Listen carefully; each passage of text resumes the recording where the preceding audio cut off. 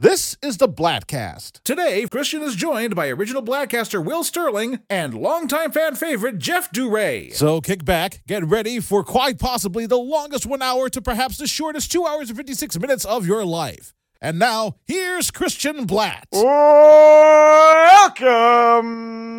to the Bladtcast. 5:53. Excited to talk about a fun, lighthearted, bit of a romp, a summer fair for the whole family. Christopher Nolan's Oppenheimer, as always. I am Christian Blatt, joined by the one, the only, Jeff Duray. But I guess it's still Duray. It's just... That's my impression of the Oppenheimer track. A lot of heavy breathing into the microphone. A lot of heavy breathing. Shtick for the whole podcast. For the whole show. Exactly. Oh, you have a much cooler microphone than I do. But someone who doesn't have a cooler microphone, but let's be honest, cooler mustache than anybody here on the show, the one, the only Mr. William J. Starling. Hello, sir. Hello. I don't have a cool sound to make. No. Our pal in the chat, Dominicus Saxon, breaking the ice. Oppenheimer was the feel-good movie of the summer. I think we can all agree on that. Why take your kids to Ninja Turtles when they can learn some history? We were talking a little bit before we got started, and Jeff, I know you've had a lot of time to digest seeing the movie. When exactly did you see the movie, Jeff? Just right now, right before this. I just got home. You like from the movie. Literally just got home right before this. So, yes. Yeah. Which is convenient because we were originally going to do this an hour earlier. So I'm glad that. And then I wouldn't have been able to go to that showing. I would have had to go to an earlier one, which I would questionably have made. So. So was it hard to find some room in your schedule, Jeff? It was, and it was just like every time I had planned to go, it would fall through. Like we would have plans, we would have tickets, and then it was like, my mom's supposed to watch the dog, and then she's being a sea bag, so that didn't happen. Oh, so stuff like that, where it was just like, okay, so now we can't go to the movie. That's super cool. That happened like a couple times. Yeah. It's like a sea. It's like when you see your friends on the next Tuesday. Like that. Yeah. That's what I assumed, but I'm just picturing a bag of them now. A bag of C's. A bag of C's. Yeah.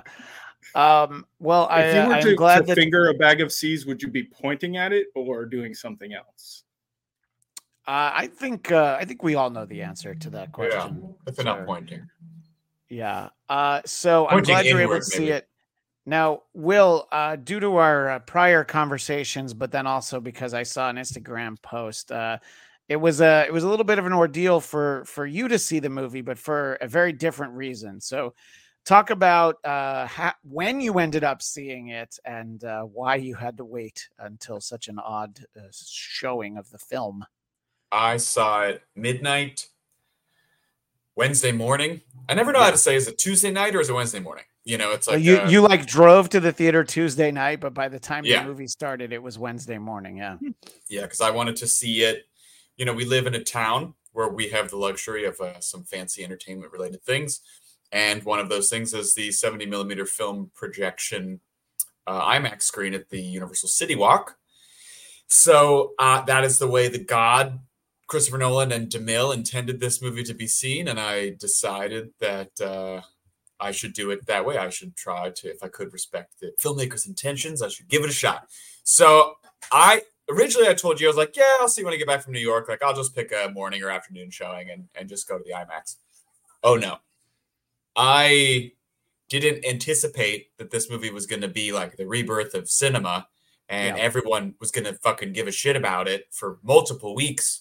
Like Inception, The Dark Knight Rises, any of these IMAX screenings of previous Christopher Nolan movies, never really a problem after the first couple of days. Correct. This movie, I don't know if it's post-COVID. I don't know if it's because people are just really invested in the 2.5 hours of not atom bomb explosions. but it is largely sold out for its entire run there at the theater. And unless I wanted to sit in the very first row all the way to one side, which if anyone's been to an IMAX screen, they know that you might as well shoot yourself instead of sit there. Yeah. The best seat I could find was for a 12:15 a.m. showing, and be able to see it before this podcast. So right. And I knew that you were going to run into this because we had Felix's 8th birthday party on Saturday, and I was talking to one of the dads about he was waiting to see it in 70 millimeter, and I was like, okay, so when are you seeing it? And he's like, oh, August 11th. And I'm like, what? He's like, yeah, I couldn't get into, I think that the midnight showings were available, but I think not everybody can make it to those. But I thought that was some great dedication going at 12:15. And I remember you posting that we better not get a half hour of trailers and Nicole Kidman reminding us that AMC makes movies better. I assume you did get all that though, right? Well, I did. Yeah, I should have showed up at 12:45. Oh my God. And that was the feeling. Is I was like, if you're gonna make us all fucking watch this movie at midnight, skip all this. And none of this is. Everyone has seen these trailers. Please, for the love of Christ, I don't need to see this as big as I could possibly see it. And we saw it. And when you say like I didn't miss anything, unfortunately, I am not the young man I once was when it comes to midnight showings. And there was some minor napping going on here and there. Yeah, but you were just resting your eyes while you were listening. In a 3-hour movie, I reckon I saw about 2 hours and 40 plus minutes. Wow, that's almost a Matt Reeves Batman worth of movie, but not quite. Yeah, exactly. So that means that your movie ended at 3:45 because it is a solid 3-hour movie. Will, just to specify, it wasn't that you just wanted to see it IMAX. You wanted to see it 70 millimeter. And there's only a few screens that have the 70 millimeter, even in Los Angeles. I think in the world, there's like 20. Yeah. And the other one, a couple out here. Yeah. The other one's in Burbank. Yeah. There's one in Providence. There's some that are 70 mil aspect ratio, but not film projected. Not actual film projection. Okay. Jeff, how did you see it? Did you see it the way that Nolan intended it on your Apple Watch from across the room while using a telescope? Yeah, I watched it on my butthole. No. It was a fine theater, but so interestingly enough, I missed part of the movie for the opposite reason. My ordeal wasn't just that I just saw it. My ordeal was that I went to the wrong theater. So I drove to the wrong theater thinking, because there was multiple theaters I was looking at times for. Sure. So I went the opposite direction of the way I needed to go, showed up there, and then was like, it was right after I got out of my car, before I got to the theater. I was like, I have a sneaking suspicion I've done the wrong thing. Looked at my phone. I was like, yep. So I jumped back in the car, drove all the way to the other theater where I was going to get there like just past the start time. And I was like, okay, whatever, previews. Get my popcorn, walk in, and the movie's fucking started. And I'm literally like 10 minutes past the start time. So I was just like, okay, fuck me. So I don't know what I missed at the beginning of the movie. I'm assuming not too much, but yeah, I definitely missed it. And then I also had the fun experience of tons of people being like, not tons, but way more than I expected for a 2:00 on a Friday screening. Yeah. So, and it was a lot of old people, and these rows weren't very big. So multiple times this old guy just shuffled past me, like to go to the bathroom, I'm assuming. Because they were like, possibly octogenarian old. Sure. Yeah. And I was just like, I remember when this happened for real. Yeah, I was like, that's I me. was there. That's not what he looked like. But yeah. And then I had behind me what I found out at the end, because I didn't realize it was this, because I walked in, it was dark because the movie had started.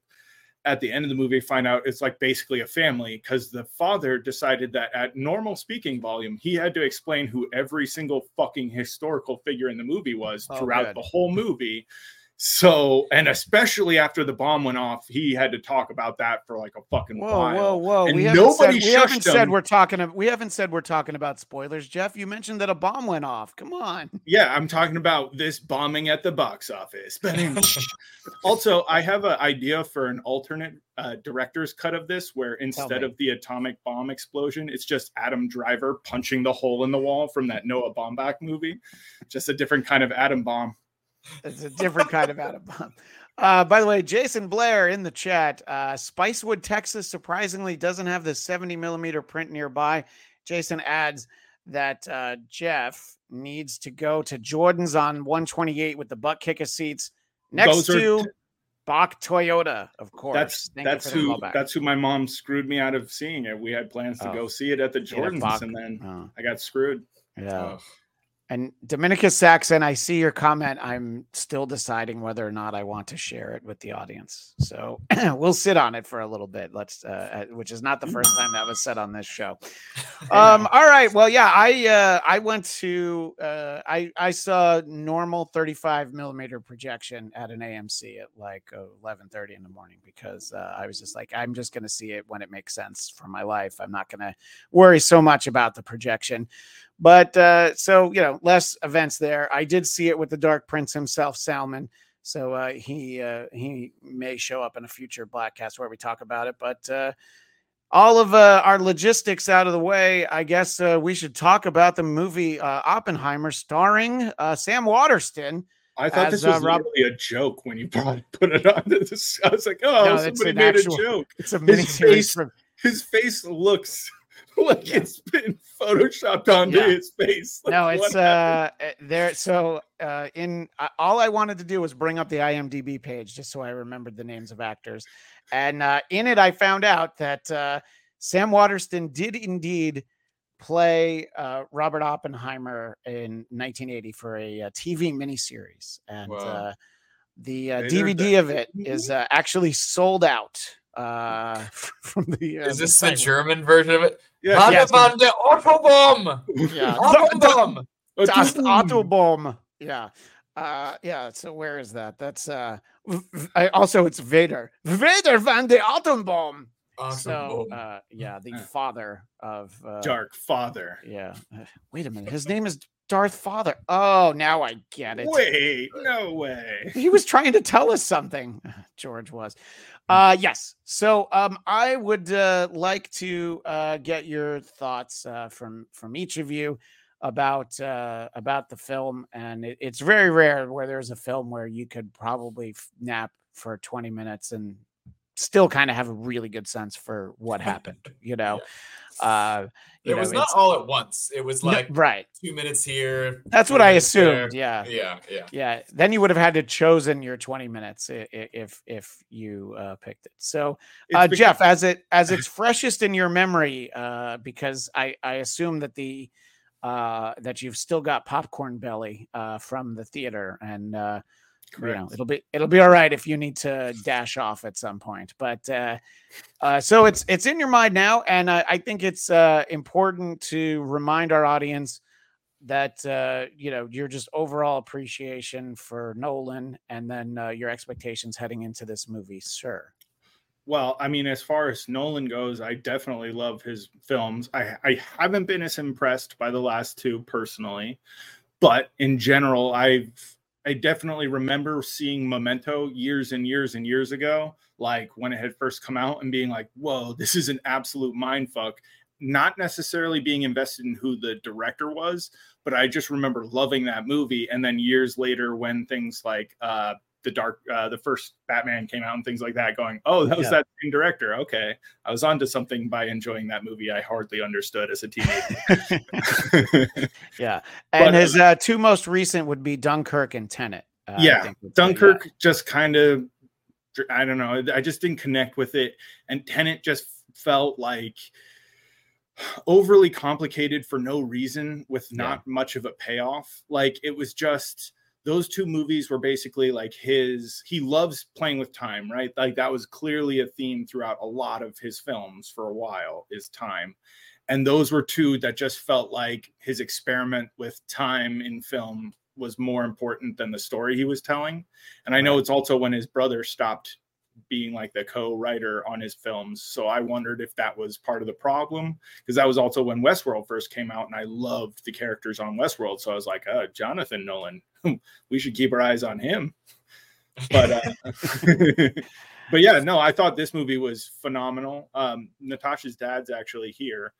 He's a film editor, and he kept saying before I got to see it how he felt like, whereas in his previous films, the spectacle, the narratives served the spectacle. This was one where it was like the spectacle was just serving the narrative or the character, specifically Oppenheimer. And I definitely, having thought that going into it, I could see that throughout the film, where it was like we were really, really focused on him and the nuances and the little things. Like, again, I don't know what I might have missed in the very beginning, but I thought one payoff that was really interesting to me was you'd hear the feet stomping, right? Like you'd get into these moments where big things were happening for Oppenheimer, like he's getting closer to being on the Manhattan Project, or he's getting closer to like those, you know, advancements, and you'd hear this stomping, but it sounded so rhythmic. I always kept thinking it was like a train engine getting going or something like that. So when I finally saw the stomping feet and got the payoff of it, I was like, oh, okay, that's really clever, like that they've built to it. One that I saw how he kind of built to, but I didn't particularly love, was the bring the sheets in, because it just felt like it detracted from the end of the moment, right? You have that whole, I loved the sound design as much as I was just like joking about it. I loved what they did with the sound design through the atom bomb scene, where it was just like the basic like silence with the breathing, and it's just like everything internal. And then after we get the famous quote, the massive explosion, which was pretty cool.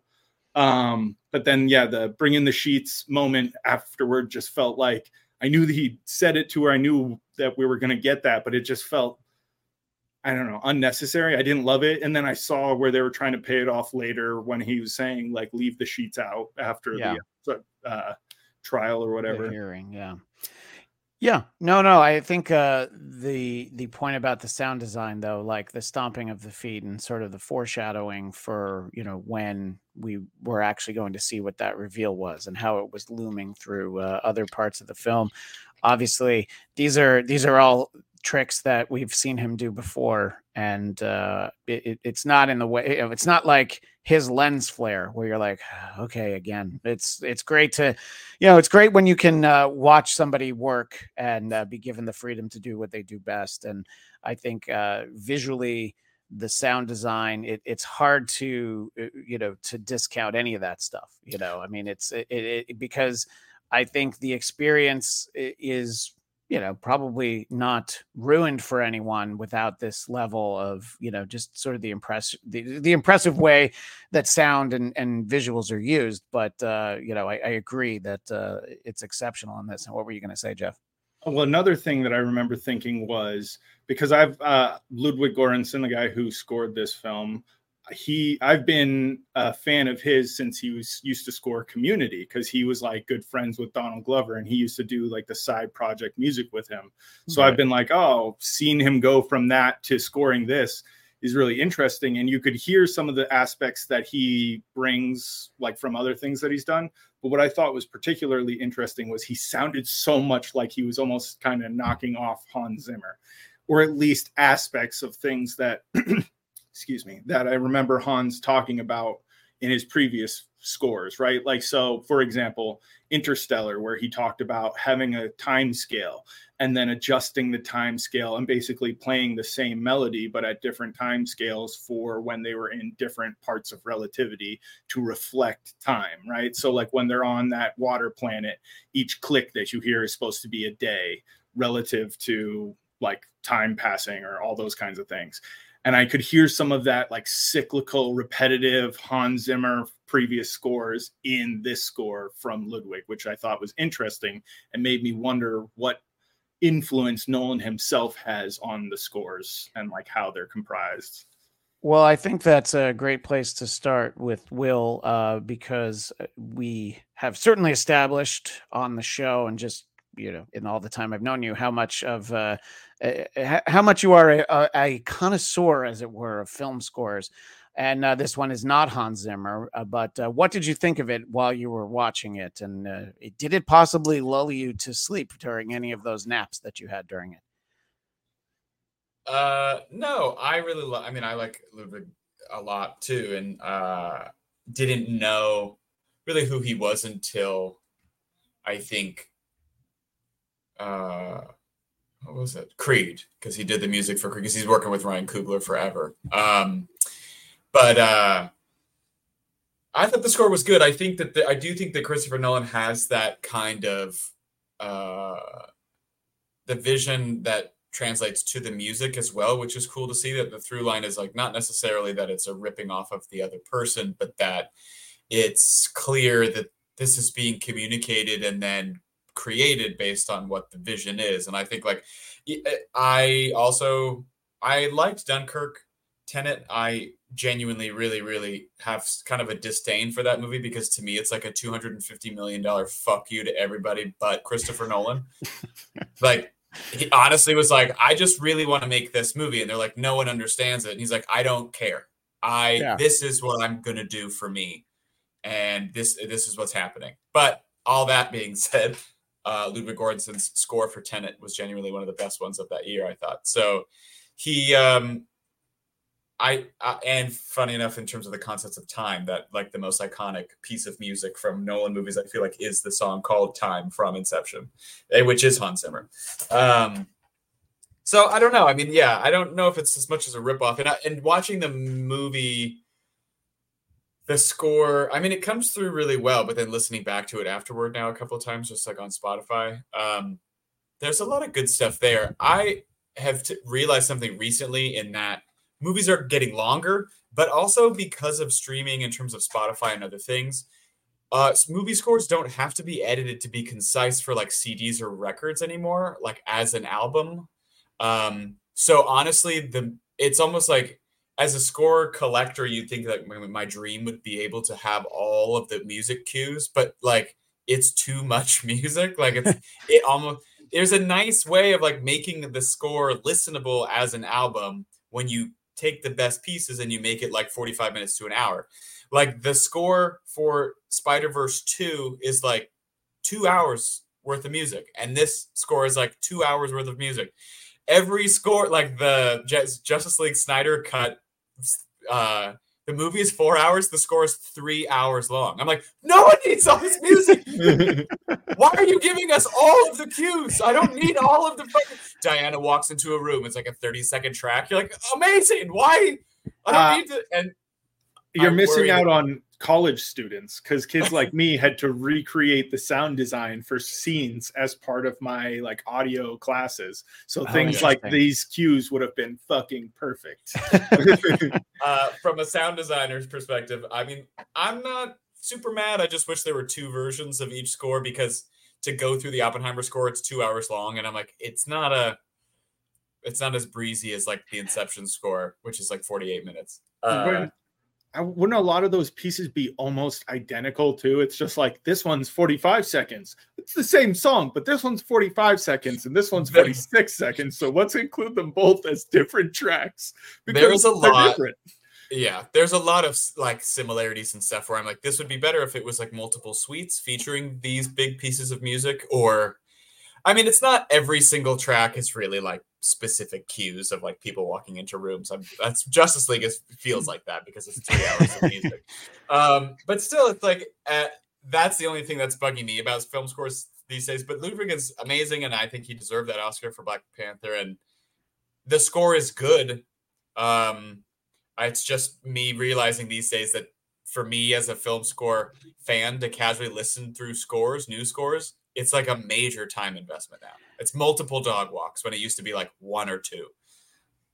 Yeah, I think the idea that limitations aren't always a bad thing, when your TV series had to even fit into like an HBO length of like an hour, that's probably about right. Every once in a while, you're like, oh, something crazy happened, and we're doing a 90-minute.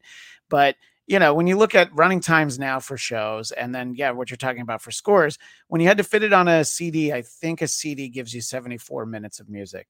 Sounds about right. And a lot of movies and Broadway shows would be 2 CDs. But a Broadway show is songs. It's not just music. And I think Right. when you don't have to be selective and it's like, let's just give everybody everything.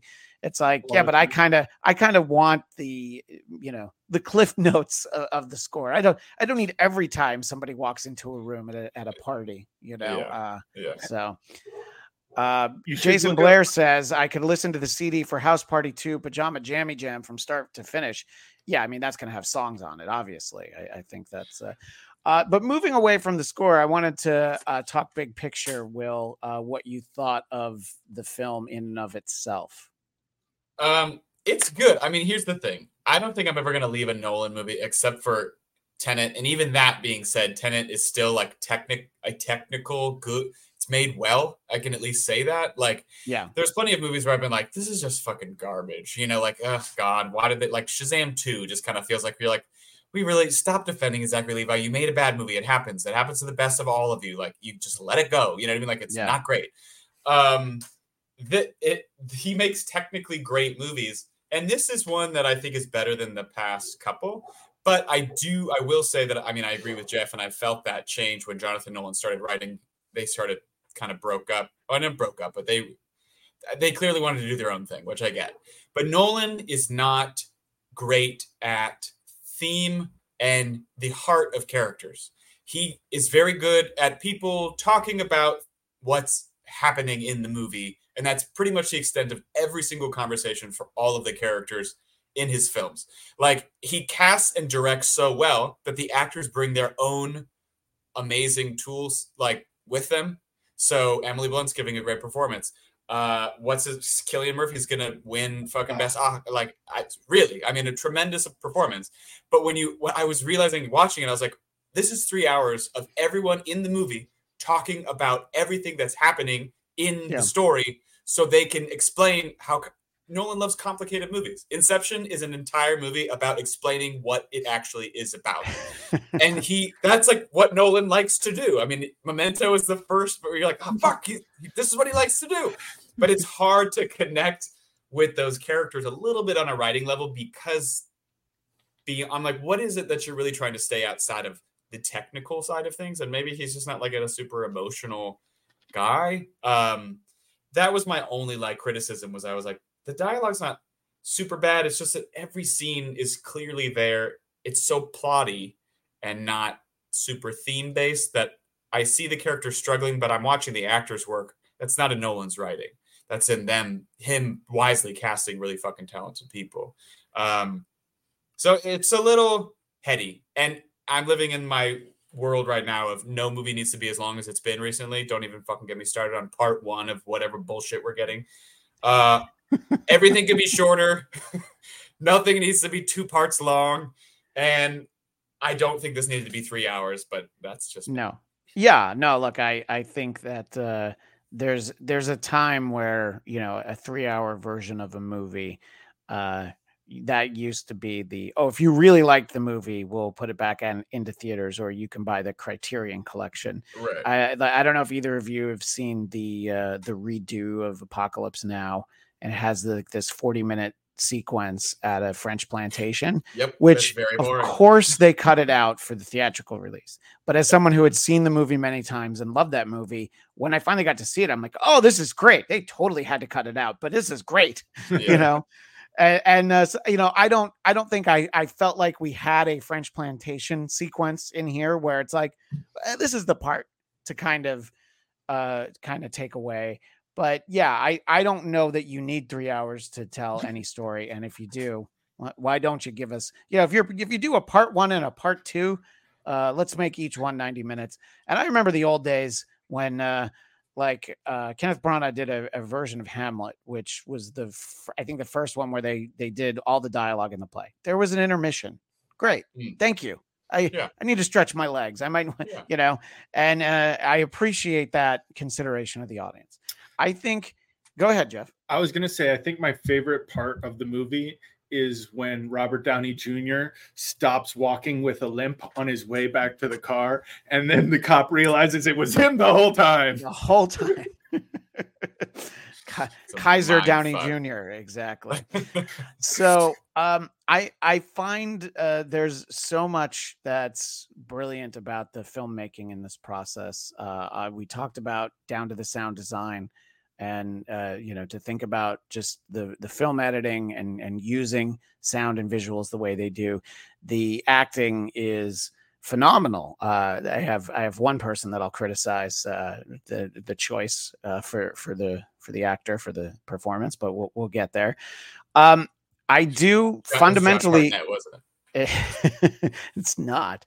I do fundamentally feel though that I was really surprised by the focus of this film.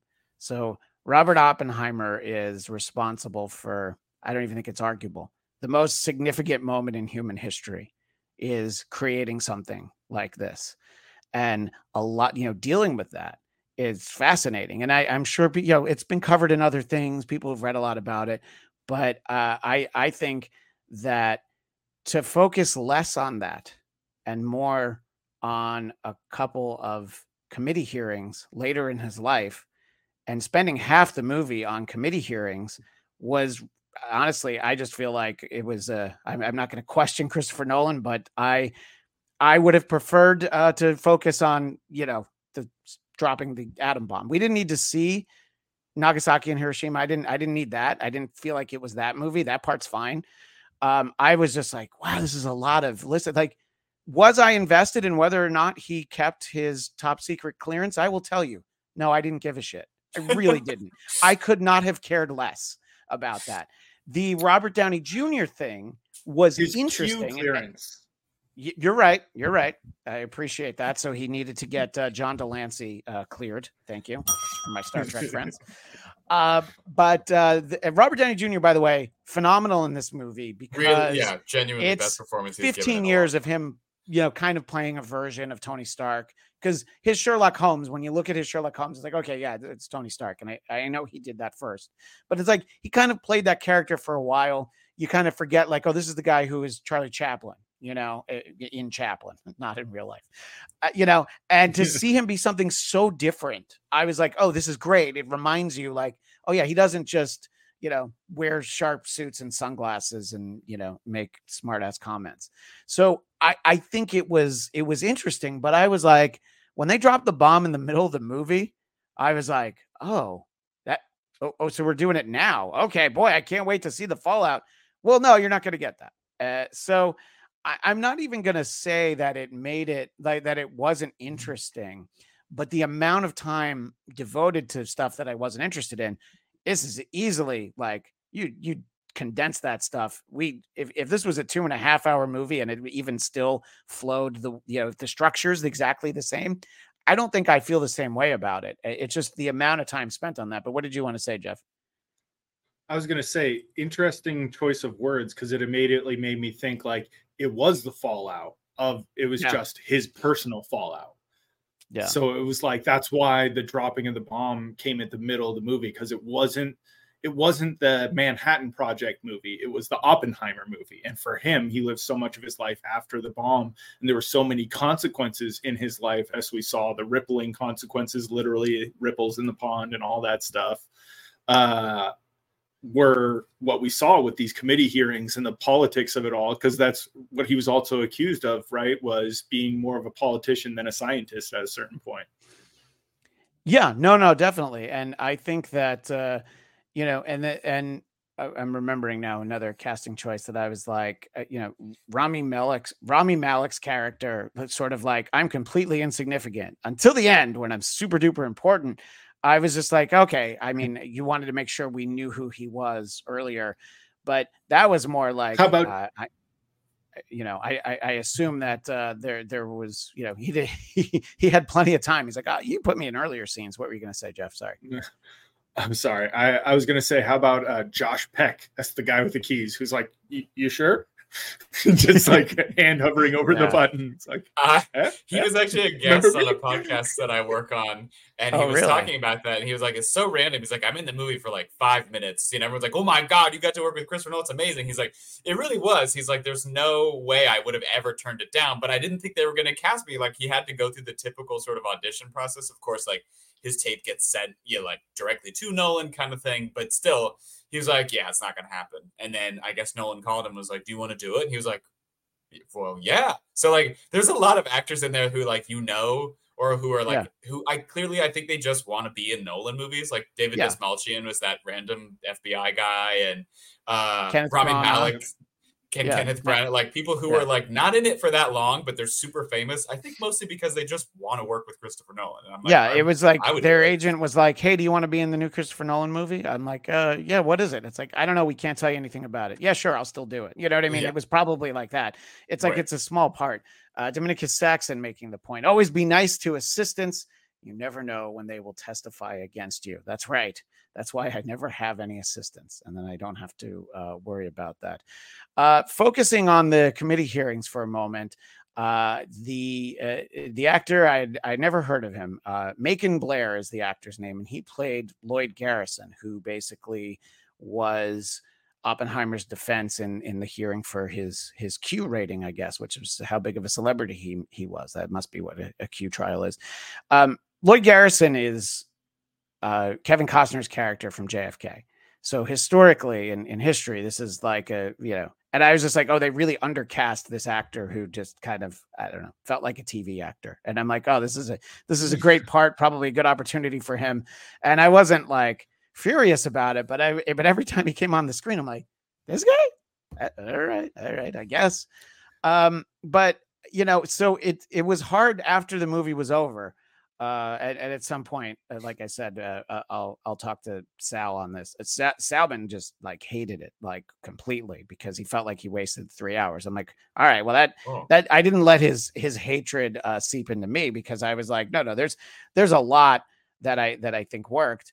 I would say something that didn't work because it only really happens like the one time in the movie is his hallucination of Florence Pugh, like in the hearing, like on that guy's lap. And I'm like, I don't this think isn't really that's that not his though. That's Emily. That's not Oppenheimer's. That's Emily Blunt's. No, that's I thought that's hers because it's her hearing the recounting of the situation and then imagining him in that situation, which is why later on she's so fucking furious with him. And that leads me to a joke I meant to make, which is that because he's a sexist, Will was napping during every one of Emily Blunt's scenes. I miss Florence Pugh's boobs. Yeah, never saw them. What? No, really? That's not true. No, that's not true. I was going to say, I was don't worry. Stay away. I took pictures of the screen when I went. I'll text them to you. No, yeah. So you know what?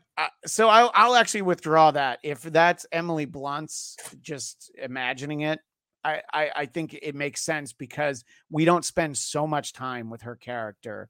I thought it was him, and I'm like, where's that like another time in this 3-hour movie? But if it's Emily Blunt's, it's still kind of a weird thing, and it's not something that we see a lot of in the movie. But if that's like the significance is her seeing it, I don't have any real complaint. But what I'm wondering is.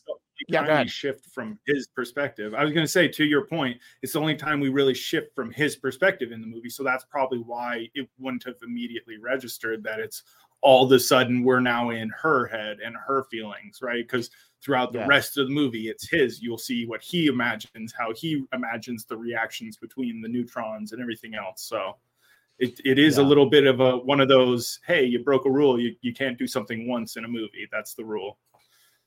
Yeah, but again, I think Christopher Nolan is like the Judge Dredd of directors. He is the law, so you don't get to tell him what the law is. So, Jeff, you seem to feel that sort of my conceptual gripe about spending so much time in committee hearings. That just seems to be me. You seem to feel like no, it makes sense to focus on the after effects of this on his life because this isn't about politics. This isn't about the science behind it. It's not about what happened next with the hydrogen bomb, any of that. This is like, well, how did it impact him that he's this guy, right? Well, so interestingly, like speaking about the committee hearings, when I got in the movie, again, I don't know how much, or if I even really missed that much of it at all. It was Robert Downey Jr. talking to, I think, Emil Hirsch, or no, that other guy. He's the guy who played Solo, right? That was his little like co-counsel guy. Yes. I can't think of it. Some crazy weird name. He was in that movie? I didn't even realize. The Han Solo guy? I think he's the guy. Yeah, Han Solo guy I thought was the guy who was working with Robert Downey Jr. Am I confusing him with somebody else? I think you might be, but I'm having trouble remembering that actor's name. Well, anyways, so that's all right. The two of them finish your thought before they'd gone in. Yeah. So it was the two of them speaking before they'd gone in, and then pretty shortly after that, we were jumping back to, I don't know his name, but the dude who was in the family Addams Family movies and was dating Wednesday, who played like Oppenheimer's really good friend, who was like the other Jew when they were at I think they were in Germany or they were in Holland or something early in the film. So I'm just saying, like, I saw it jumping in. That's around when I jumped in or got to the film. So for me, it was like everything was already just being framed as like, as I was trying to catch up, and I was just like, okay, we've got committee hearings. What's this about? So by the time I like was understanding what the point of those were, I don't think it was, and it never bothered me because I was just playing catch up. Just to clarify, the actor you're speaking of is Alden Ehrenreich. That's who played Solo. And yes, he's credited as Senate aide in Oppenheimer. He also played a character name? He also played Eddie in Cocaine Bear. So, great year for him. He was in Cocaine Bear and a Christopher Nolan movie. Arguably Nolan's Cocaine Bear of his oeuvre. Oppenheimer is his Cocaine Bear. Yeah. The Cocaine Bear. Go ahead. Sorry. So I'm saying it didn't bother me because I think I might have been playing catch up to it, but then it made sense that this is what they were dealing with, right? Like, or that, I guess, I don't know. I didn't understand the relationship between Robert Downey Jr. and him immediately because, again, I don't know if I missed a little bit of context. I don't think you did. I mean, because he's just hiring him to work at, I believe it's Stanford, when we first meet him, and we actually don't see him again for a little while. But it'd be interesting to try and remember exactly what it was that you didn't see. But I do feel like Einstein being grumpy. No, so I saw him bring Oppenheimer in and I saw Robert Downey Jr. bring Oppenheimer in, offer him a position. I saw the initial conversation with Oppenheimer and Einstein and all that. So again, I might not have missed much of it, but I guess the committee hearings didn't bother me because I knew that the whole thing was framed around McCarthyism. And then every single committee hearing was some kind of McCarthyist hearing, right? It was all revolving around communism or revolving around your associations, which is, it's the McCarthyian era where that was every conversation, it seems like, at least the way it's depicted in the media. Yeah. So I guess that just didn't bother me. And then it was just watching it, trying to understand exactly like what the point of all that was, like whose side he was on. I think that's what we're supposed to have, right? That's why we have the reveal later on when, because I guess I wonder if Alden Ehrenreich is essentially like us in those scenes with Robert Downey Jr., where he's like trying to figure out, or he doesn't have all the information and he's just like, whatever. So when we had that little reveal scene with him and Robert Downey Jr., it was just like, oh, that's what's going on here. So I found that intriguing. And then again, with all the rest of it, where it was just like watching his face, watching Emily Blunt's face during those hearings and seeing how like Cillian Murphy and Emily Blunt as actors would just like, they did a phenomenal job, in my opinion, of just the nuance, like almost showing the hurt or showing the like intrigue or whatever it was when the different testimony was being given and all the questions were being asked. And even just, I can't think of his name. Something Lee or something. He's like an Australian guy. He played the prosecutor character. I thought it was really interesting when he was like right up in Oppenheimer's face, at least to Oppenheimer's perspective. And then we kind of like, when we finally calm that down, you see that he's sitting in his normal position. He hasn't necessarily got all up in his face like was being depicted up to that point. And I just think the little things there I was finding intriguing. But again, I was also coming into the movie late, wondering what I had missed. So I was spending the whole time trying to like be extra observant of everything to make sure like I picked up the pieces. So you were particularly confused because you thought we were doing an episode on Barbie. So you really thought that you were like, wow, this story is really taking a dark turn for Barbie. When does Margot Robbie drop the bomb? I didn't I was waiting for it. For Quentin Tarantino, it's as soon as she kicks her shoes off. Will, I kind of wondering your thoughts sort of on the same aspect of the film. Sort of the focus on the after effects and the committee hearings and all of that. How you felt it worked in the context of this particular 3-hour movie. I definitely in terms of the setup, I was like, oh, I kind of knew what to expect just because it seemed like it was a big focus based on the trailers and the marketing stuff, and there was that sort of dual black and white color, and I knew that they were splitting the narrative between color being the past and black and white being the present of that timeline. But so it didn't take me by surprise that it took up so much of the real estate, but I was surprised that the atom bomb going off happened so early. Not early, but genuinely, I kind of lost track of time in my mind because the movie's sort of all encompassing. It was super late. I honestly was like, once they detonated the bomb, I was like, amazing. I was like so sleepy, and I was like getting like when I get super tired and I'm up very late, I get like sort of restless leg syndrome kind of thing. So like I'm constantly like shifting in my seat. I was like, oh, it's okay. This has been great, but like it's gonna be over. Like, thank God, I gotta go home. I gotta go to bed. Like it's not that I'm not enjoying this. I need to go to sleep, and that was not close to the end of the movie, and I didn't know that, and I couldn't tell how much longer it was going to be going on for. And I was like, must have been 2:30 in the morning, but internally I was like, what year is it? I have no idea. Like where I like I probably should see the movie again, and I will. I don't need to go now to the big IMAX thing, but just to give it another fair shake, because I also don't know sometimes if my personal criticisms are because I'm tired and grumpy, but once I got to that second half of the movie, I definitely was like, okay, now I think it's okay if I close my eyes a little bit here. Like that is when I intentionally was like, I'm just gonna, just for a second, we'll see what wakes me up, and I'll just come. I would just like in and out for the rest of the movie. I mean, like I said, I only missed probably like 15 minutes at that point, but it was interesting, and I like to see Robert Downey Jr.'s performance, genuinely the best performance he's given, like, of this century for his work. You know what I mean? Maybe Kiss Kiss Bang Bang, but even then that's very Iron Man-y. But it was kind of the first time that Kiss Bang Bang is a great example. I'd kind of forgotten about that. That was movie. Like one of several comebacks for him. Yeah. Well, I'm glad that we've all had our opportunity. Oh yeah, that was good too. That was fun. So I'm glad that we've all had a chance to share our thoughts on Oppenheimer. And I think that for the most part, we're happy. If I had to rank enjoyment level, it goes Jeff, Will, and then me.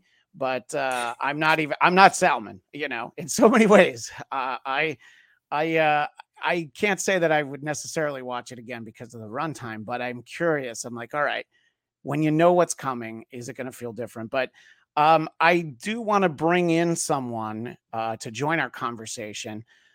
They are one of the most respected minds on film analysis and criticism in the 21st century, but especially in the year of 2023, in the year of our Lord.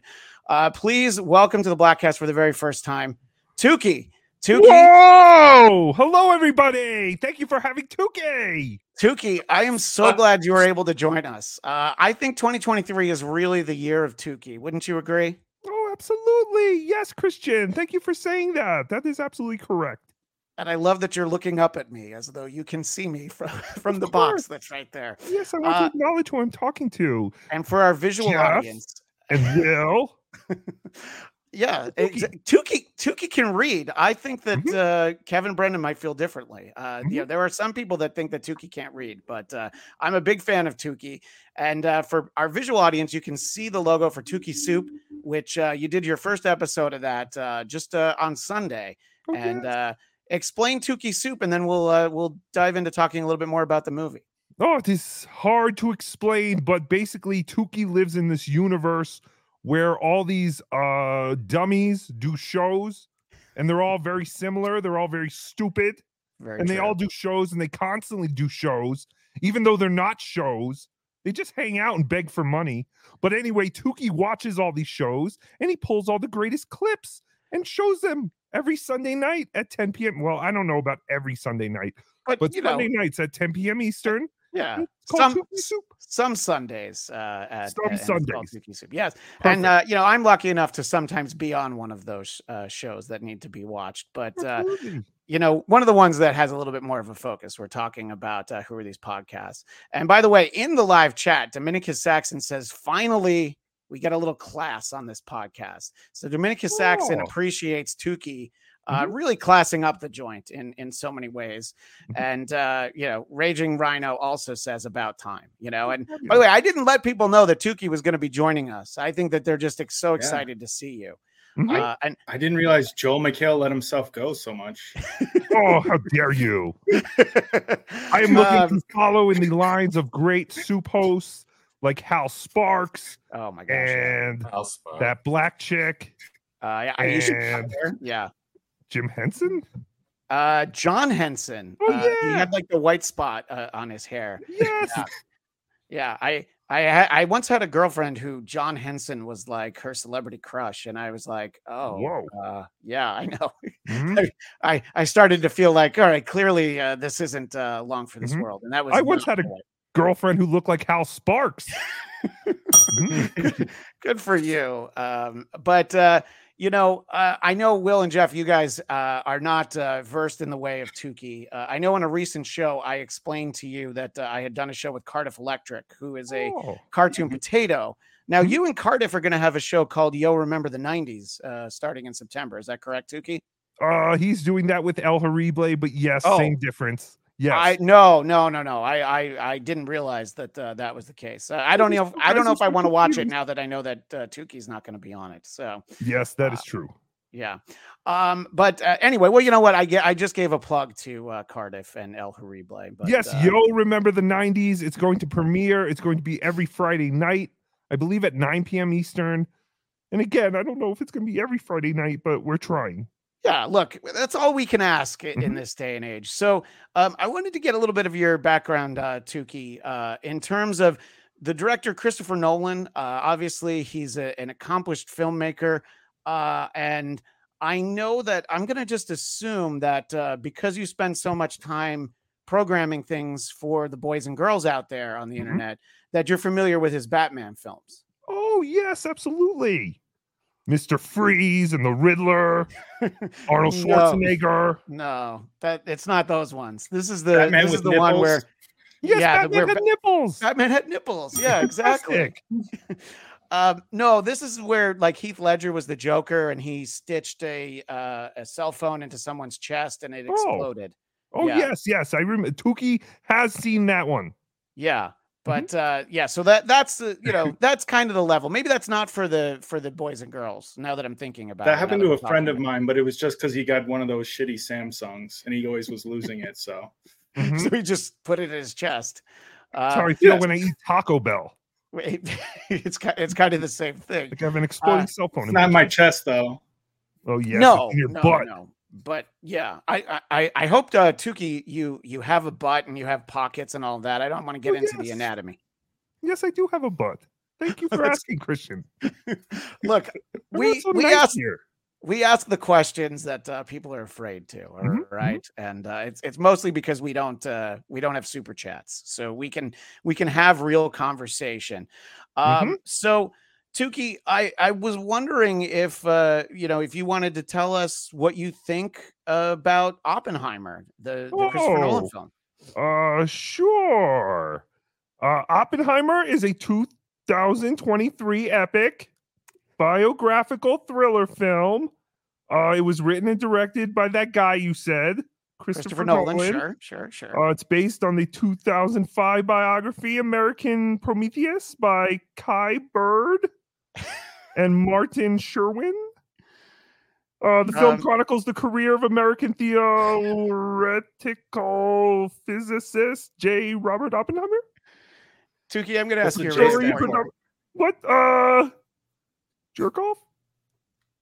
I think you might be You right. got it. Considering the life that he leads, it probably is what the J stood for. Oh, Tookie has failed you, Christian. Tookie could not watch this boring movie.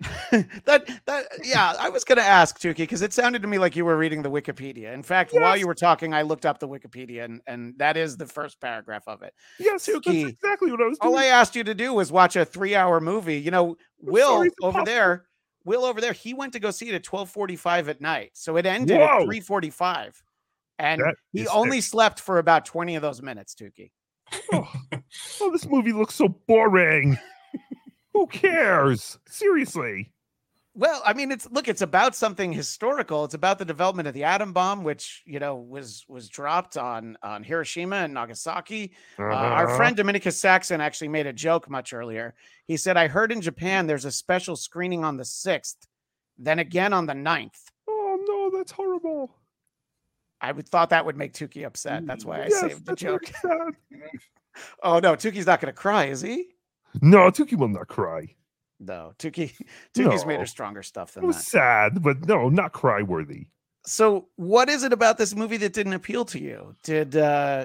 Were you turned off by the fact that it was 3 hours? Did you not want to hear about the development of the atom bomb? What was it? Just everything? Yes, all of it. Why are movies so long? It's ridiculous. Well, do you know who the actress Florence Pugh is? Does she sound familiar to you? No. Okay. Well, you do see her boobies in this movie. Do you think that's fantastic?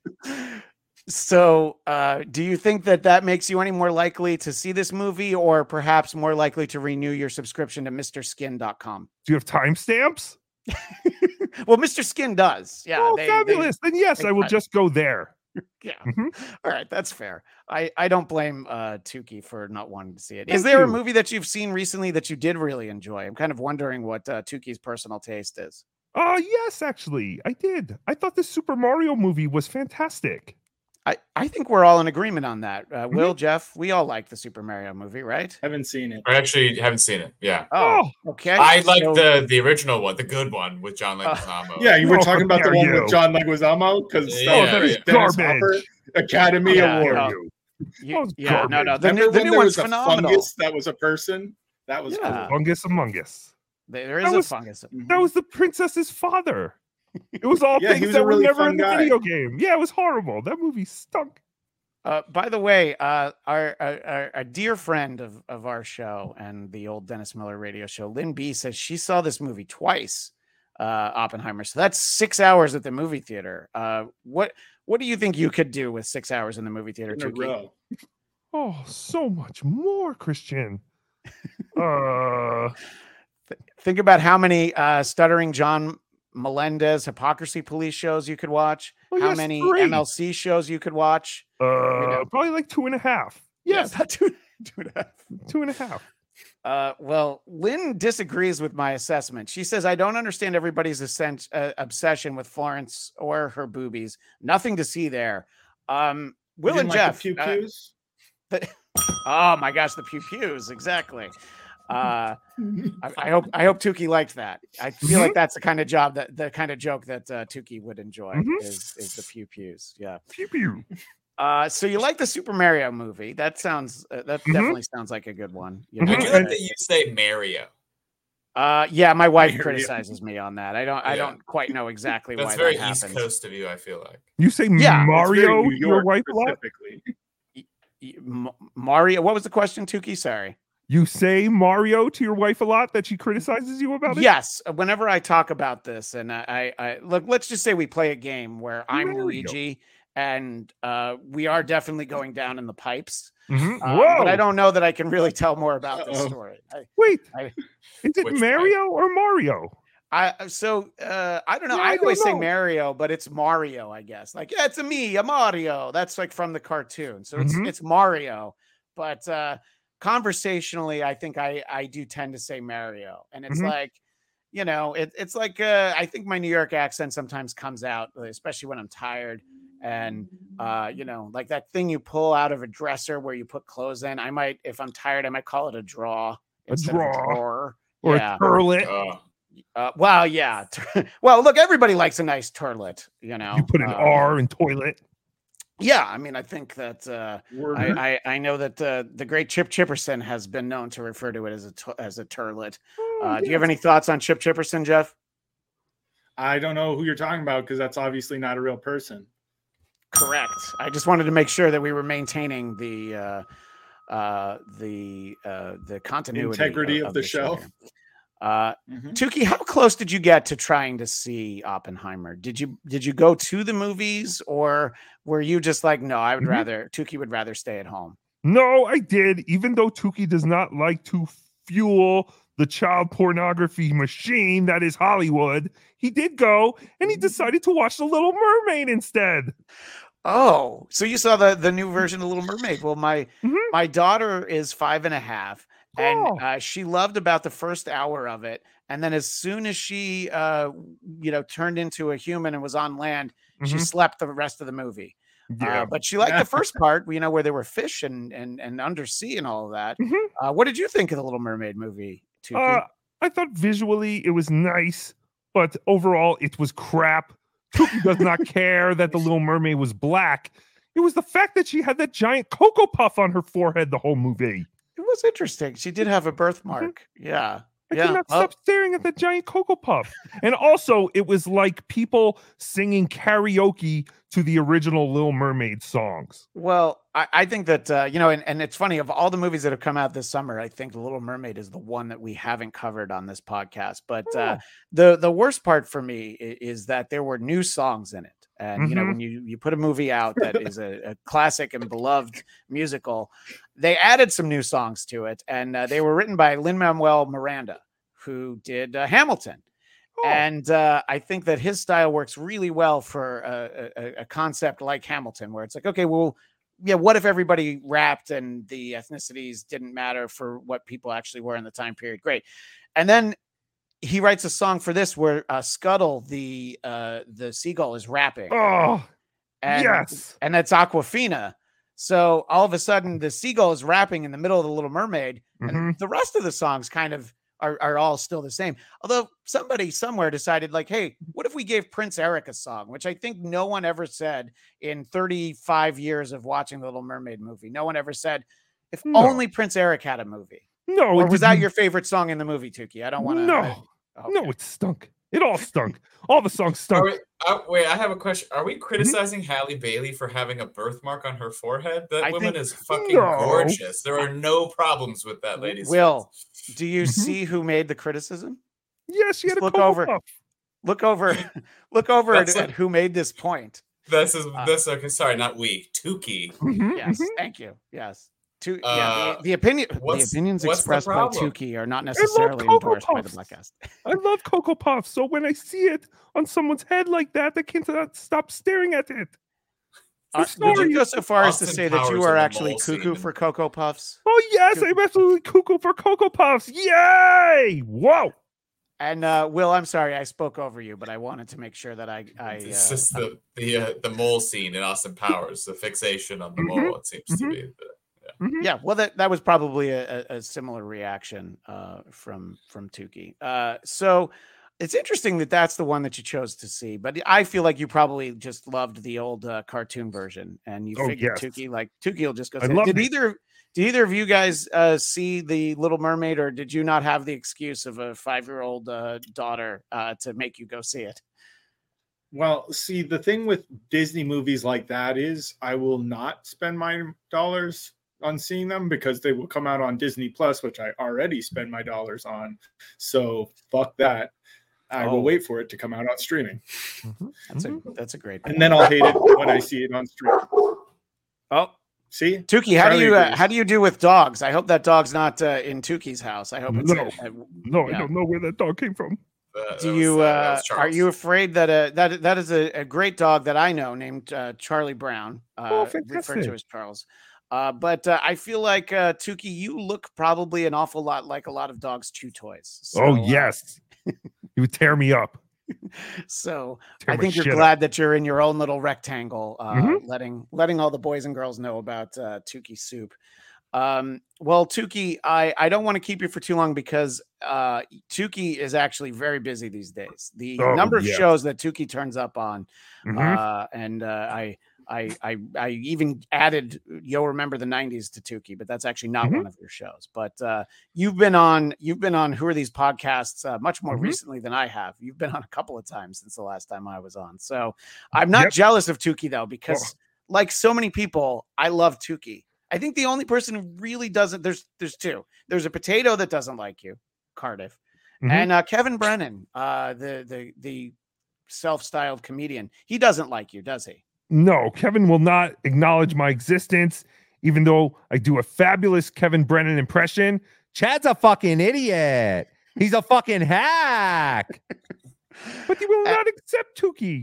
No, and maybe that's what it is that he says realizes. Tookie is a stupid puppet. Yeah, and I think that Tookie is actually a very intelligent and very smart puppet. Oh, If you were to badmouth some puppets that you think are stupid, do any come to mind immediately that you think, oh, if you want to see a stupid puppet, you should look for so and so? Does Cardiff count as a puppet? He's a potato and he's more animated, so he's a cartoon. Nah. Yeah.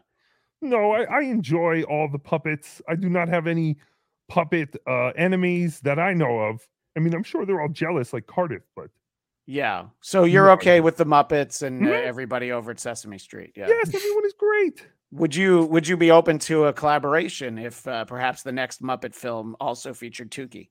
Yes, but I don't think they will have Tookie because Tookie talks about penises and cum and butts and says racial Well, things sometimes. only occasionally though. And I think Tookie has really cleaned up his act, and that's why Thank you. Tookie, I believe you can be found on Cameo, right? Yes, it was a joke, but I've actually gotten like 8 requests, which is fantastic. Yay! So there was a show called Steel Toe Morning Show, and he was bragging about how Cameo contacted me and invited me to join Cameo. So Tookie said, wait a minute. I feel like any asshole with an email can join Cameo. And Tookie did. And now Tookie's an asshole on Cameo. Yay!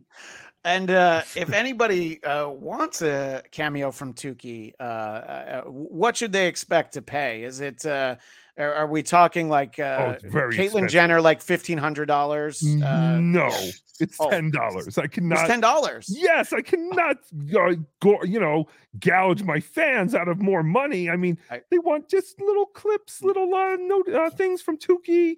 Tookie has congratulated people for their birthdays, for new jobs, just for being fantastic people. And yeah, $10 seems pretty fair for Tookie's time. And Tookie will at least do 3.5 to 5 minutes.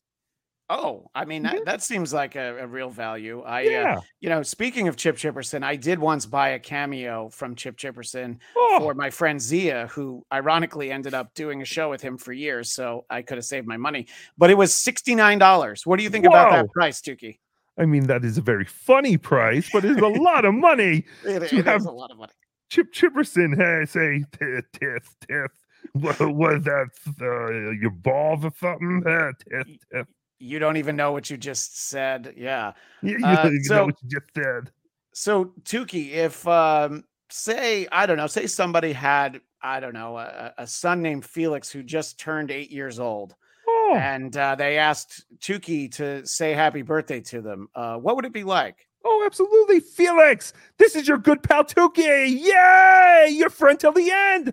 I heard that you just turned 8? 8. 8. That is fantastic. I am so proud of you, Felix. I heard you're very good at video games, and Tookie feels that you could go pro. So you should probably quit school and not listen to you. No, you shouldn't do that. You should stay in school, but eventually, I think you could go pro.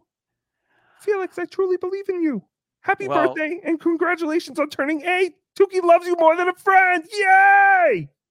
So now I feel like if I Venmo El Horrible $10, will he give it to you? No. Or he'll keep it to himself? No, don't you dare. Okay. That is on Tookie. That is odd, Tookie. All right, I appreciate it. Yeah, my son saw me watching Tookie Soup, and I was like, "Oh, well, this is a grown-up puppet." And but you actually remind him of a puppet on a show that he watches. It's an elementary school teacher named Mr. DeMayo who has like an educational show for kids, and he has a puppet named Andy that he felt looked like you. But I was like, I'm pretty sure that. You could send a patented Cardiff Electric cease and desist. And I'm sorry, Jeff, you were about to say something. I was going to say, I feel like grown-up puppet sounds like an awkward conversation between a single father and their kid that walked in at an inopportune time. That makes Tookie so happy to hear. Tookie always loves when people contact Tookie and they go, "My wife walked in and she was like, we have to talk about what you're doing." I love that. Oh, well, Tookie, I really appreciate you taking the time out of Tookie's very busy schedule. I'm not gonna lie, I'm a little disappointed you didn't see the movie, but I love Tookie so much I can't stay mad. I'm sorry. Yes, no, please don't. Tookie doesn't watch many movies. That is very well known. Do you know Carlos Danger? I know the name Carlos Danger. Sure, okay. I also know whose fake name was that. Oh, that was Anthony Weiner's fake name was Carlos Danger. Yes. So Carlos Danger is one of Tookie's great friends, and he does a podcast called the Insufferable Bastards Podcast, where they talk about movies all the time. He is a fantastic person to have on this show to talk about movies. Carlos knows everything about movies, and he makes fun of Tookie and El Horrible because they don't watch movies. Who do you think is a better guest for people who have podcasts? And everyone in our audience probably has their own podcast. Do you think that they should reach out to Tookie or El Horrible? Who's a better guest on a show?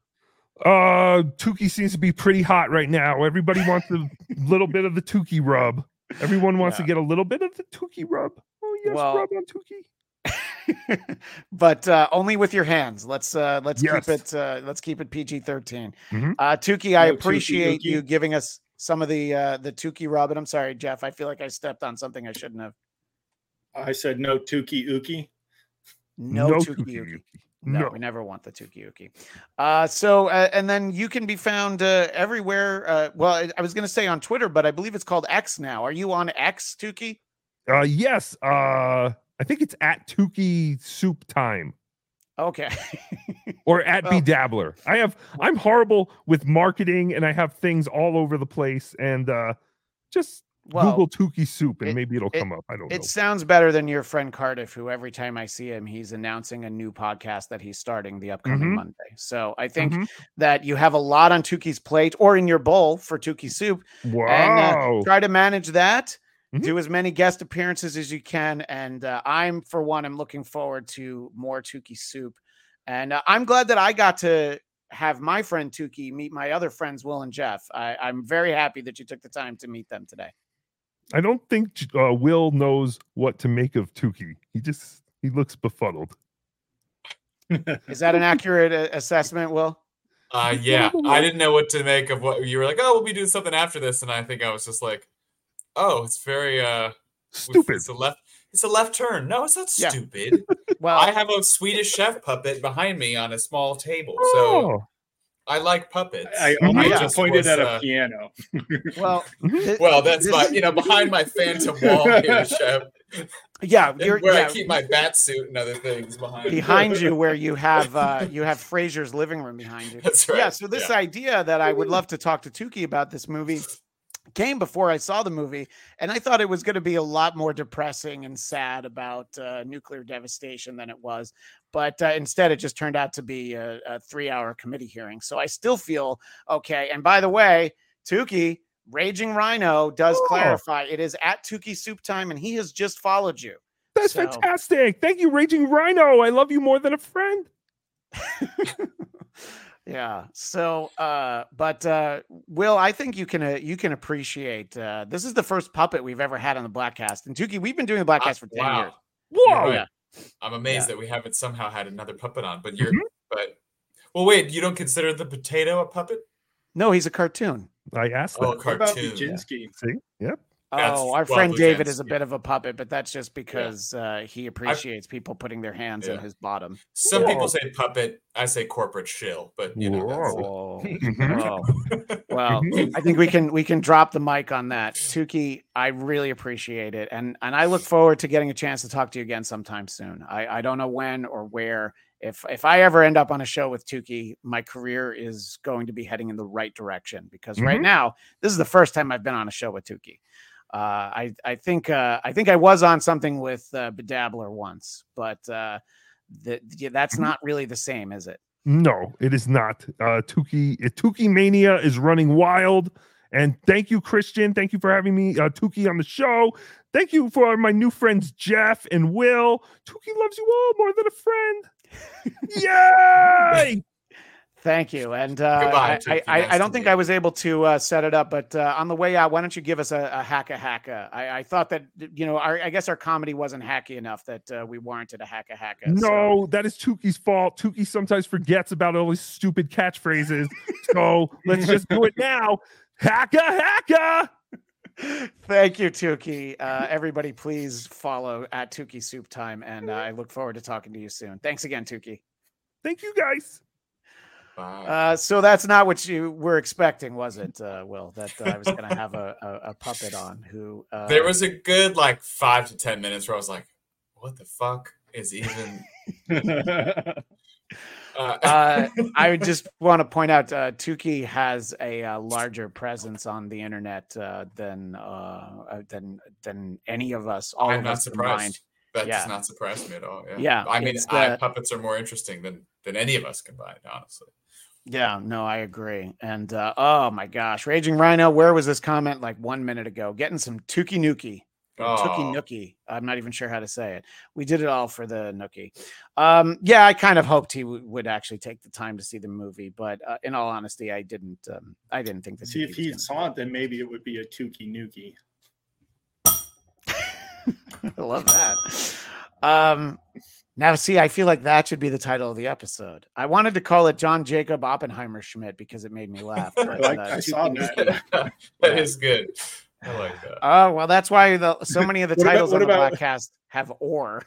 But sorry, what? Dr. Oppenheimer and How I Learned to Tookie the Nukie. Oh my gosh, yeah! How I Learned to Stop Worrying and Love the Tookie Nukie. Yeah, I don't think I can use all those characters, so we'll workshop that. To wind things up at an hour and 16 minutes. The question will be, Will, if somebody asks you, one, do you think I should see Oppenheimer? What is your answer to them? Yes. If someone says, oh, I was thinking of watching Tookie Soup Sundays at 10 on YouTube, what do you think you would say?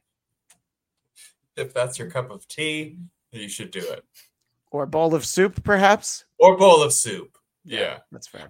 You know what? I think he just struck a wrong note with my infatuation with Halle Bailey, and she's lovely, by the way, and she's fantastic in the film. And I think that if I had to guess, Tookie had probably used that joke somewhere else before, and it probably got a laugh and wasn't focused on. I'm just guessing. Yeah, this is I used a lot of jokes at a lot of places that sometimes they would do well, sometimes they wouldn't, and I would take the aggregate, and determine whether or not to keep the joke alive. I mean, when was the last time we heard you dust off your Mark Wahlberg impression? You know what I mean? It's been a long time. I'm not even talking about other voices you used to do, because honestly, I don't even remember it's cultural appropriation. That's what you're not from Boston, so you can't talk like us. That's true. Only I Jeff lived there for 2 months. Jeff. Yeah. Doesn't count, kid. Only Jeff can do the Boston accent at this point, because Will and I are just in California. Jeff, if somebody asked you, I'll ask you the same question. If they said, hey, I'm thinking of checking out Oppenheimer, what would you tell them? I would definitely recommend it. I mean, as long as they're not somebody who's going to have trouble with a long movie. Yeah. I don't see any reason not to see it for yourself at the very least. I mean, it's one of those things where it's this is clearly a movie that a lot of people are going to see. There's a lot to it. It's something worth discussing, right? Versus as much as we love Marvel movies or loved whatever, it wasn't like there was a ton to discuss, right? Like, hey, there was a guy and he did a thing and then they bang, bang, bang, and it was over. Whereas this movie, there's like, hey, this is a real person. These are real things that really happen. Right. And like, this is the rippling effect on our actual real life world. So there's tons to discuss. In the heyday of when we would talk about Marvel movies, though, there would always be that part where it's like, and Will, what did you think about when Stan Lee was the FedEx delivery man? You know, Tony Stank? I will say that we were missing the scene of old Oppenheimer saying, I remember when I invented the nuclear bomb. I saw the Hulk climbing on the wall, and I think thought about how amazing. They had that scene. It's when he's old and getting the medal, and then he sees Benny Safdie's character again. You're right. I missed it. That's a small thing. I know we're wrapping up, but I guess I missed that detail where Emily Blunt hated Benny Safdie. I was like, wait, what? So that was from the testimony. He gives testimony where he's essentially saying Oppenheimer's cool-ish, but then he's pressed and he goes, no, I don't think, because of his impetuous attitude. Basically, he sells him out without strictly selling him out, and it was enough that it was like he totally effed him over, because Safdie was the one that they're referring to as having been jealous of Oppenheimer because he was more of the progenitor of the hydrogen bomb versus the atom bomb, and that was a big point of contention, was the creating the what they called the super bomb. Right, and she was also pissed. Maybe that was sleep at that point. Yeah, Kitty Oppenheimer is her character's name, and Kitty was very upset because Oppie, as we haven't even talked about, people apparently called him Oppie. She was very upset that he shook his hand after he said all that, you know, and so then that's why when he goes to shake her hand, she just looks at him like, nope. And Raging Rhino says, I watched the Snyder Cut without a break. Oppenheimer will be a piece of cake. And Oppenheimer is absolutely worth the watch, says Dominicus Saxon, but take a nap first. Will, did you take a nap before your 12:45 movie? Or I really tried. I saw 8 hours of movies that night. I went to the New Beverly for a 7:30 screening of Escape from New York. And then that was a double feature with Total Recall, and my intention was to sleep during Total Recall because I've already seen it. And I was like, I'll sit in the back. I'll sit in the back and just like set an alarm. And is it the Schwarzenegger one or the Farrell one? The Schwarzenegger one. Yeah, the New Beverly would never play the remake. Yeah, I agree. Good. And didn't sleep. I tried, closed my eyes. I got to the theater early, had a cup of coffee, but I couldn't sleep before. So yeah. I think so. You respect the advice, but you were unable to take it yourself. You tried. You definitely tried. I tried. Yeah. Excellent. I think. Look, I think that even, and I've been very critical of Tenet since it came out. I think even that movie, there's a lot of it. It's confusing, but there's so much of it that's at least interesting, and it's well cast, and it's almost like worth watching to be like, look, maybe you'll figure it out because I couldn't crack that code. You know, it's like when everybody was doing Wordle, you know, and sharing their scores and like, well, maybe you'll get it on the first try, you know. So it's like, I'd even say like, yeah, go check out Tenet. You might get it. I wasn't smart enough. I'm somebody who likes Tookie. So obviously this movie might be above my head. But I don't dislike Tookie. All right, I'm gonna send that clip to him because I think that Tookie will have trouble. I love Tookie. I love him. I think that it's a him. Yeah, it's established. It's canon. No, it's canon that he's a him, because he does talk about penises and cum sometimes. So I did hear that. Depends on the show he's on. Yeah, sometimes. Well, yeah, exactly. So he fits. I honestly, I think he fits right in here at the show. If only he had watched the movie. But I'll send that clip to Tookie because I think he'll be glad to know that Will does indeed love Tookie because America loves Tookie. I think that's what we're finding. It is the summer of Tookie. But so I'm glad we.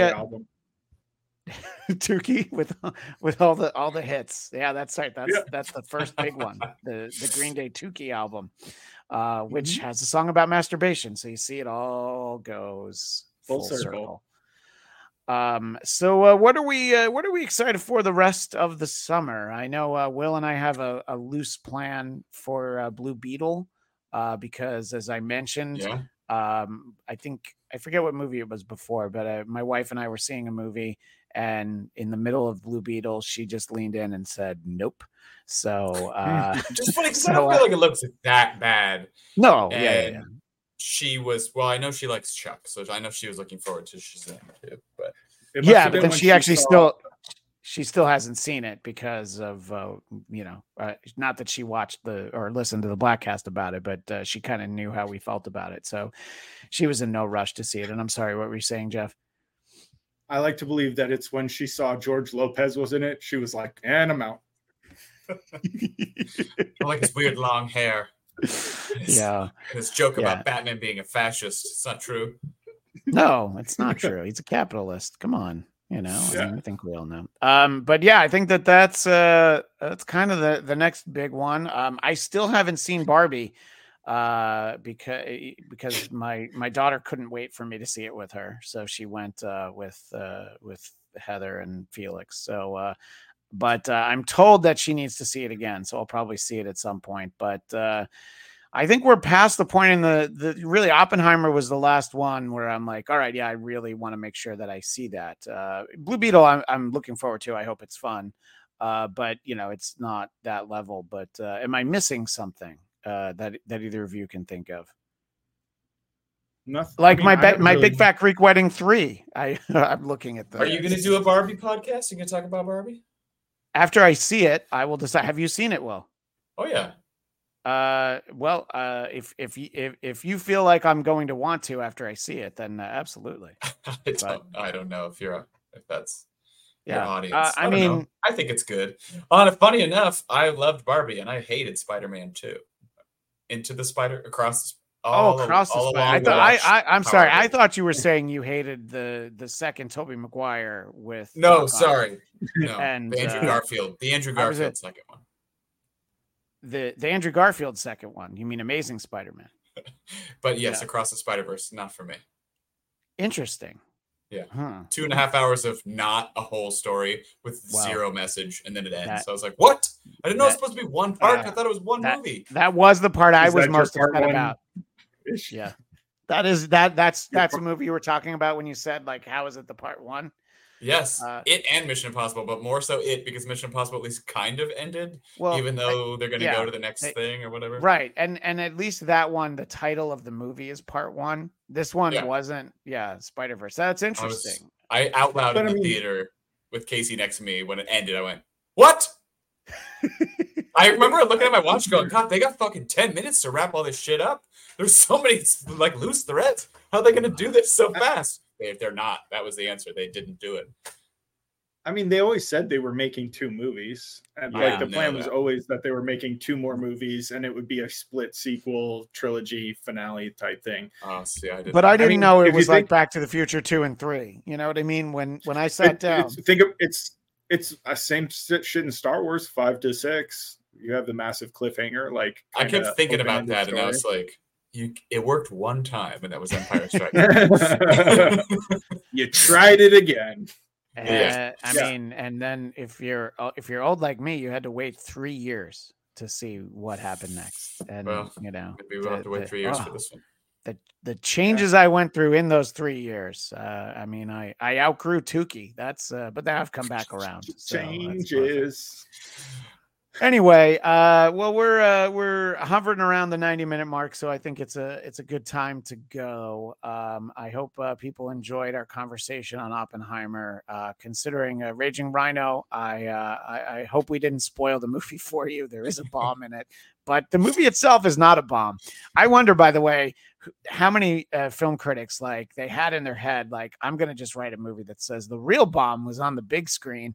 And then they were like, "Oh, but I didn't hate it that much. Damn it! I had the perfect review, But no, if they're of the appropriate age, they would just write the headline: "Nolan's new movie, Da Bomb." I like that. See, there you go. That's good.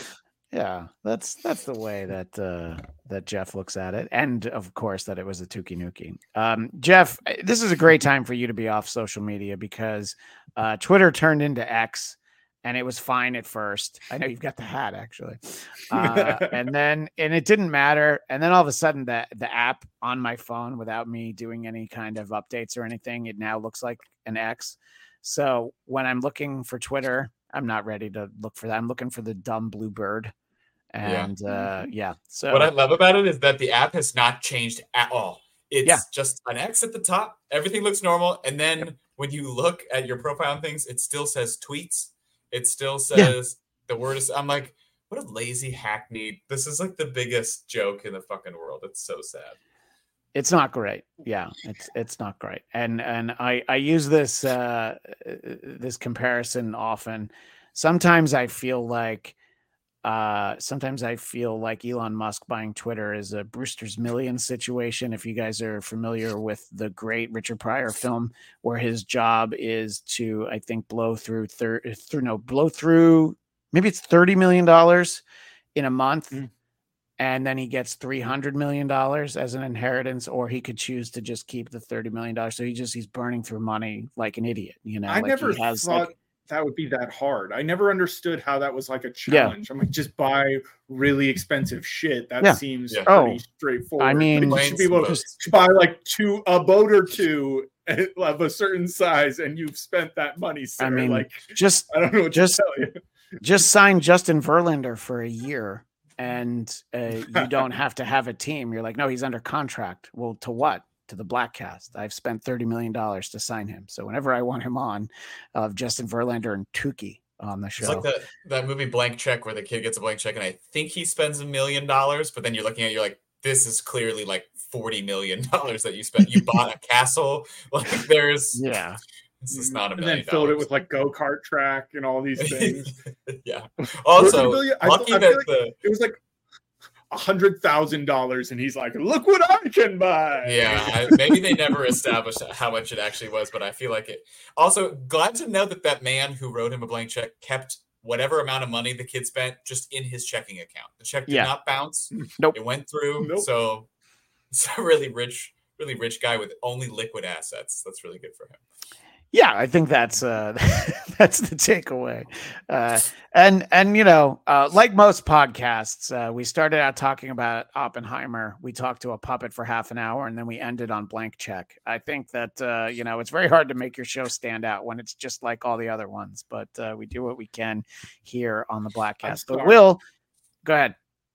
I'm sorry, I had one more thought just because we were talking about stuff. But when we were talking about Batman, I had just an image of like Elon Musk dressed in a costume, just running around San Francisco, punching poor people in the face for like committing crimes. He's just like, stop the crime, punches a poor person in the face. I'm Batman. Because it's just like, contextually, Bruce Wayne is this exorbitantly wealthy guy who, instead of doing like fundraisers and charities, out just like punching poor people who are criminals because they're criminals.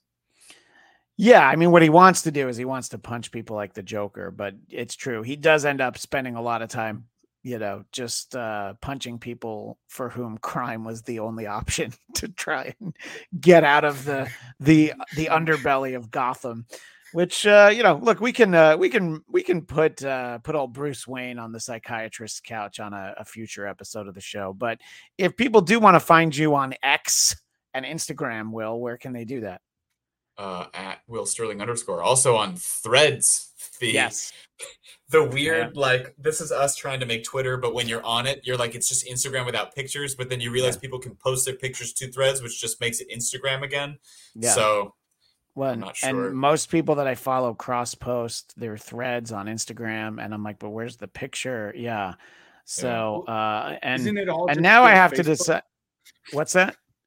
Isn't it all still just Facebook? Like, your Twitter was just status updates, but without anything else. Yeah. So it's just all the same shit 100 times for you to be on more platforms. The next one is going to bring us back around to basically to either MySpace or Friendster. We'll just have to keep watching. We'll just keep resetting. And then I'm like, do I Do I have to hire Farad Muhammad to re-record our outro so that because he says Twitter and he doesn't say Threads? I kind of want to hear him say, and follow us on X. I kind of want to hear that.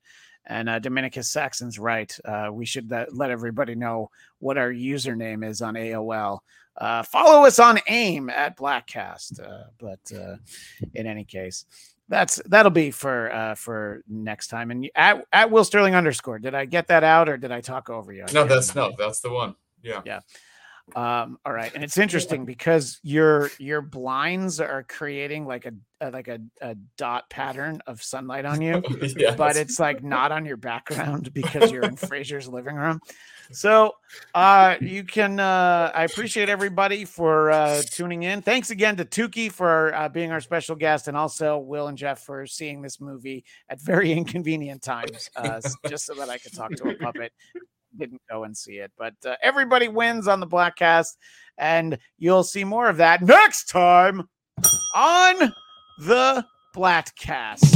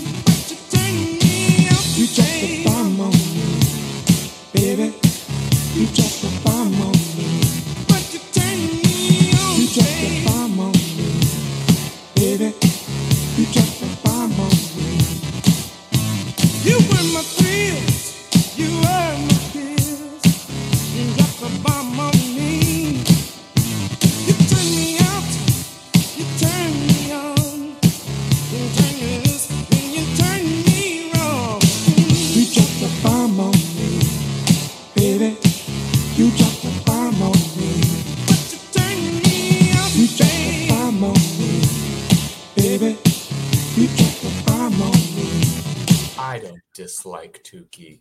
I love Tookie. I love him. Tookie loves you all more than a friend. Yay! Hacka! Thank you for listening to the Bladtcast.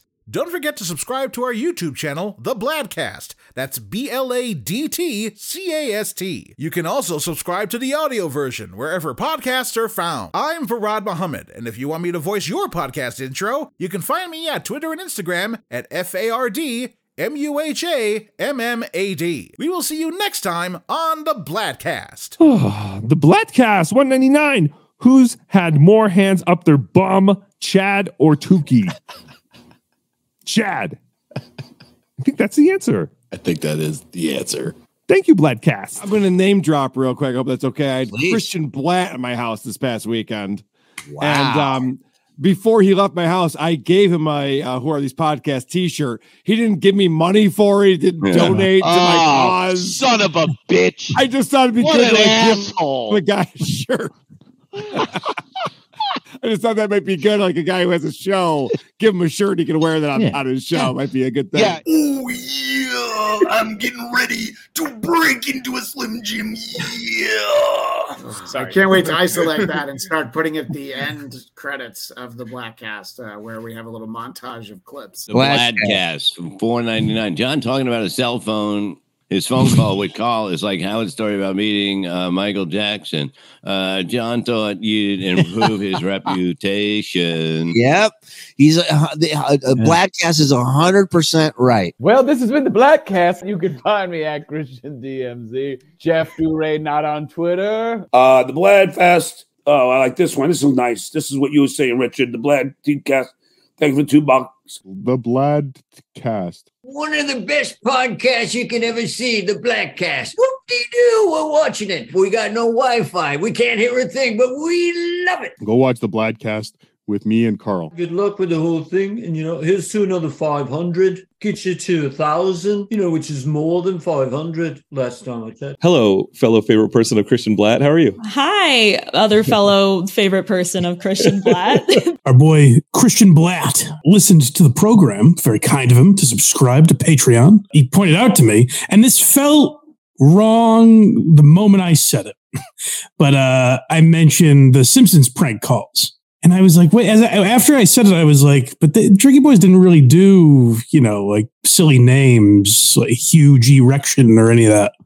So I was like, what am I thinking of? And Christian Blatt astutely pointed out to me, those were the bum bar bastards. There's a terrible name. But they would call this bartender named Red, who would legitimately, he was like an angrier version of Mo Sizlak, basically. He had a gruffer voice and everything, and they would just call and say, is Ben there? And he would yell for Ben, and they'd say, last name Dover. And the guy would just be yelling, Ben Dover! Is Ben Dover? It is extremely childish, but still gets me to this day. Who do you want to talk to? Ben. Ben? Yeah. Anybody's name Ben? Ben.